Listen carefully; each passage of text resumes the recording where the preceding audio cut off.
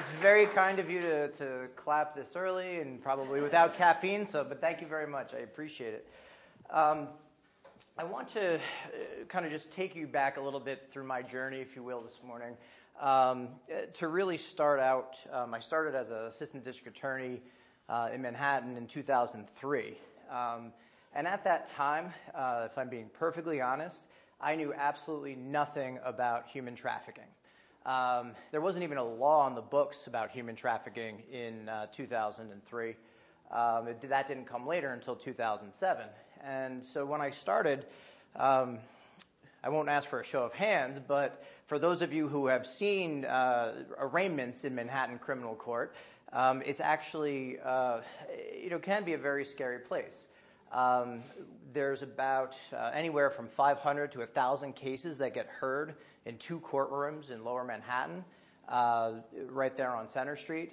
And as a young district attorney, you basically get a giant stack of papers, and the judge will call out a number. Okay, next docket, ending 273, and you just go like this, and you say, if you find the file for docket 273, and you pick it up, and you have about 60 seconds from the time that the court officer brings out the defendant to look at the rap sheet, look through everything, and look through the case, and make certain determinations about what you're going to do with that case at that time.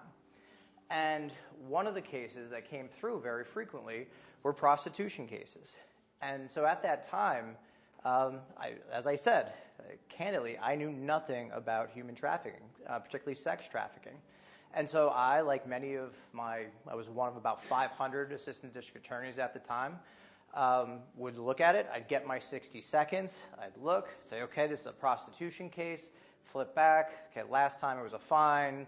Then it was community service. I'm going to recommend a couple days of jail, and we're going to get this case moving as fast as humanly possible. The defense lawyers did the same thing. They said, okay, this is it. And we would get there. The judge spent about 45 seconds on the case, and the person, usually 9 times out of 10, would plead guilty. Case would be gone, and we continued to churn that system. Many things we didn't think about at that time were who was waiting in that audience. Very frequently, the trafficker was waiting in the audience. Very frequently, the pimp was waiting in the audience. And what we all sort of knew but didn't acknowledge, this was happening sort of right in front of our eyes.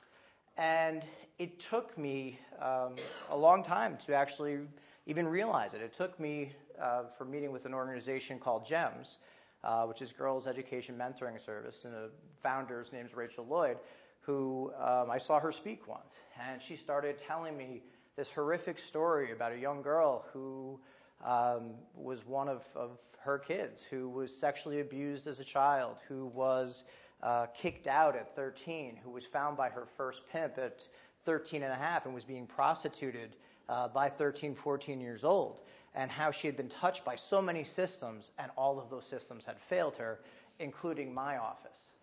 And during this time where she talked about it, she sort of said, oh, well, these DAs, they don't do anything. She told this horrible story about a particular DA, and I said, oh, this is terrible. So I went up and talked to her afterwards, and I said to her, I'm from the DA's office.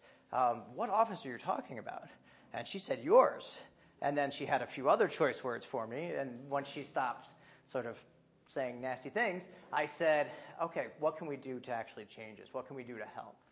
And that was the beginning, my sort of area of ignorance, where I decided I needed to actually learn, to educate myself on what's happening and see what we could do to do something about it. And I learned lots, not just about sex trafficking in Manhattan, but I learned about slavery that was woven into the fabric of my clothing, that slavery that was woven into the fish and the shrimp that I was eating that was being farmed and shelled by children. Learning about the materials and the building blocks of my cell phone and how that was being produced and how there was slavery etched into that as well. And as I learned all of these things, you really started thinking, all right, this is what I can do now. I'm ready to be a white knight. I want to get up on my horse. I want to go in. I want to kick doors in. I want to break chains. I want to free slaves. And that's really what I thought. And I thought, okay, this is where God's calling me. This is where I can make a difference. That notion quickly was broken down for me. One of my first cases that I dealt with involved a 16-year-old girl who the police had, quote-unquote, rescued out of a brothel. And so I said, okay, here, God, you're leading me this way. I'm ready to make a difference. I'm going to go in, and I'm going to help free her. And what I walked into, though, was somebody who was extraordinarily angry, who did not want to see me in any shape or form, and let me know that, and then follow that up by kicking a chair at me, spitting at me, and I didn't get it. I said, wait, I'm here. I'm on my horse. I'm the White Knight. I'm coming in to help. Why aren't I being received as such? Why am I, what's going on here? God, isn't this the way you called me? Isn't this what you called me to do? Here I am. And what I learned was a number of different things. It kind of was epitomized in a case I did involving a father and son who were sexually trafficking a number of young girls. And all of these girls had the exact same background. They had early childhood sexual assault. They had been abused. They had never been told they were loved. They'd been in the foster care system. They had all of these vulnerabilities. And really, they lacked connection. They lacked connection to something higher than themselves. They lacked connection to God. They lacked connection to others. And that vulnerability is what the trafficker played on. And so, again, I thought I would do this great case. And we built a case where we had wiretaps, and we could hear the father and son threatening all of these victims and saying things like, well, if you don't make your quota, if you don't come back with the right amount of money, we're going to do X, Y, Z thing, horrible things to you. And I thought, okay, we really, we have this. And all we have to do now is sort of hold up this mirror and show people how they're being violated, show the victims themselves how they're being violated. And again, we'll break the chains and we'll have a better outcome. Again, I was wrong. What I learned was, despite everything we had and all the evidence we had developed, the victims actually all came out and testified on behalf of the father and son. We had recorded phone calls where they did a joint marriage proposal where he had 4 of his victims on the phone, despite sending them out every night, despite saying you have to make $500 from prostitution and bring it all back to me. Despite all of that, he, in a recorded call that was played at trial, said, will you marry me? And they all said yes. Let's just find the place where we can have this polygamist marriage. And so again, I was wrong. I was wrong that I could ever be the White Knight. I was wrong that I could ever shatter these chains. Because as I learned, I was making that about myself. I was making that about me. And there were several lessons I learned from this that really furthered my faith. One was to recognize that I'm not in control. That even though I see this problem, even though I see what it is that I want to do something about, I was not in control of that. I had to turn myself over to something bigger than myself who could help guide and direct me. And the second was I wasn't listening well enough. I wasn't listening to where I was being directed. I wasn't listening hard enough to the people that I was interacting with.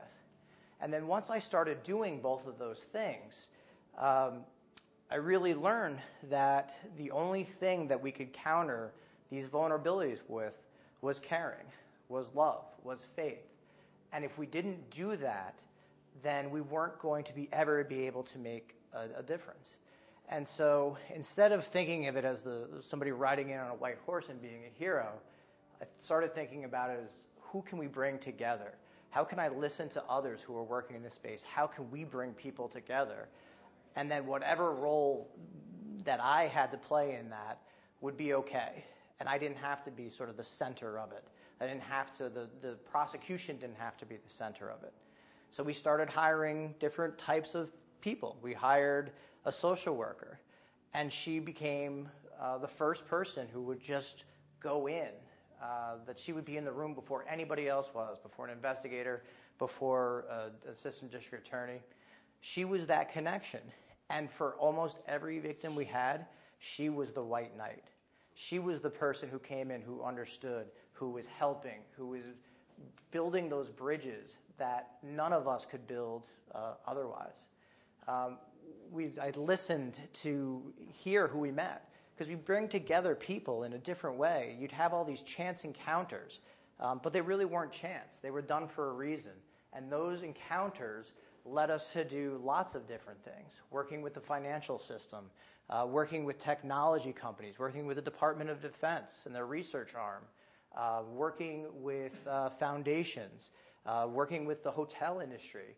All of these quote-unquote chance meetings were really leading me to a very different purpose, and were really, bless you, really leading to us to a very different purpose. But it wasn't a purpose of my design, and it wasn't a purpose of my control. And once I realized that I wasn't in control and I needed to listen, things really started happening for the people that we were trying to serve. And so fast forward a little bit, I wound up working in human trafficking for about 10 years. And recently, within the last year, have the privilege and honor to now lead an organization called Guideposts, which, as Jason pointed out, its vision is to help people love more and hate less. And when I was thinking about making the transition, I thought, okay, what really got me interested, I guess, in sex trafficking was it was such a horrible thing, and one of those things that you feel like you can't really do anything from the outside. It's one of those things that you feel like, okay, it's such an intractable problem. What can I do about it? And what I liked about my role was I could help to do something about it. I knew what to do. I knew who to get involved when we found a kid in a brothel in the middle of the night. I knew if somebody called me, I could do something about it, and I could help make a more positive outcome. And I sort of felt that way about the world. As I look around, whether it's chemical weapons in Syria, or the threat of nuclear war, or just talking heads screaming at each other back and forth, really not caring about being understood, but more interested more interested in being understood than understanding. And I see that dynamic, that negativity in the world, and it's an intractable problem. It's a problem they think, well, what can you do about it as an individual? And what really excited me about Guideposts was I felt that connection that I could do something about it. Its job, its sole purpose is to put good, positive hope, faith, and prayer back into the world. And I really saw that as really sort of two sides of the same coin. I had helped to take evil out of the world, and now my job is to put good back in. But I think, as any good CEO would feel, you want to control everything. You want to be able to even force things if you have to in order to get where you think you need to go. So as I've approached this last year within this position, I've thought, okay, how do I do this? What lessons, though, can I learn from my prior experience? And again, going back to it, there are things that are not in my control. All things are not in my control.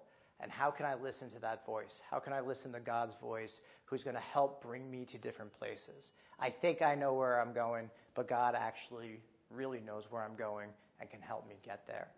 And so my approach has been to try to do that at every turn, to try to listen more, to try to understand more before I try to be understood, and to just try to follow that quiet voice that you can only hear when you're listening, and you have to be quiet to be able to do it. Whether I'm successful in that or not remains to be seen, but I think I am hopeful, and I have faith that I will be, because I know. I've witnessed it, I've experienced it, and I know where it can lead and the good things that can happen because of it. So I just want to thank you all for having me here and allowing me to talk to you for a little bit, and just want to leave time if anybody had any questions. Sir? As a public prosecutor, you've had to immerse yourself and really learn each item. And Guideposts, do you find yourself needing to immerse yourself in negative news to combat that, or do you tune that all out? It's very easy, actually, to... I think we're all already immersed in sort of negative news. I think my phone has buzzed 3 times as I've been standing here talking. And I think that's one of the areas where we all sort of feel that tug. It's between social media and news alerts and all of these things that are constantly reminding us of the negative. There are so few things that are reminding us of the positive. And we don't have to go out to do anything to hear it. It just washes over us, and we don't even know it. We recently actually got a customer comment about Guidepost. She'd been a long-time Guidepost subscriber, and she had a stack of them, and she realized she hadn't read it basically in a year. And so she picked up one from March, and the way she described it, she goes, I felt welcome all of a sudden. I felt hopeful. I felt connected. And what she said was she didn't realize how much negativity had just kind of seeped into her day-to-day life. And without something to counterbalance that, without coming to church, there's so many different ways that we can counteract the negativity in the world and be reminded that we are connected to one another and connected to something higher and more important than ourselves, that the world wants us to be negative. It really takes courage and faith to be positive. And it's something I'm learning, and it's something that I hope we as an organization can help bring others to, not in a judgmental or proselytizing way, but in a way that just shows the power of faith through story. And I think that's really what some of the best ministers and best preachers do. Yes?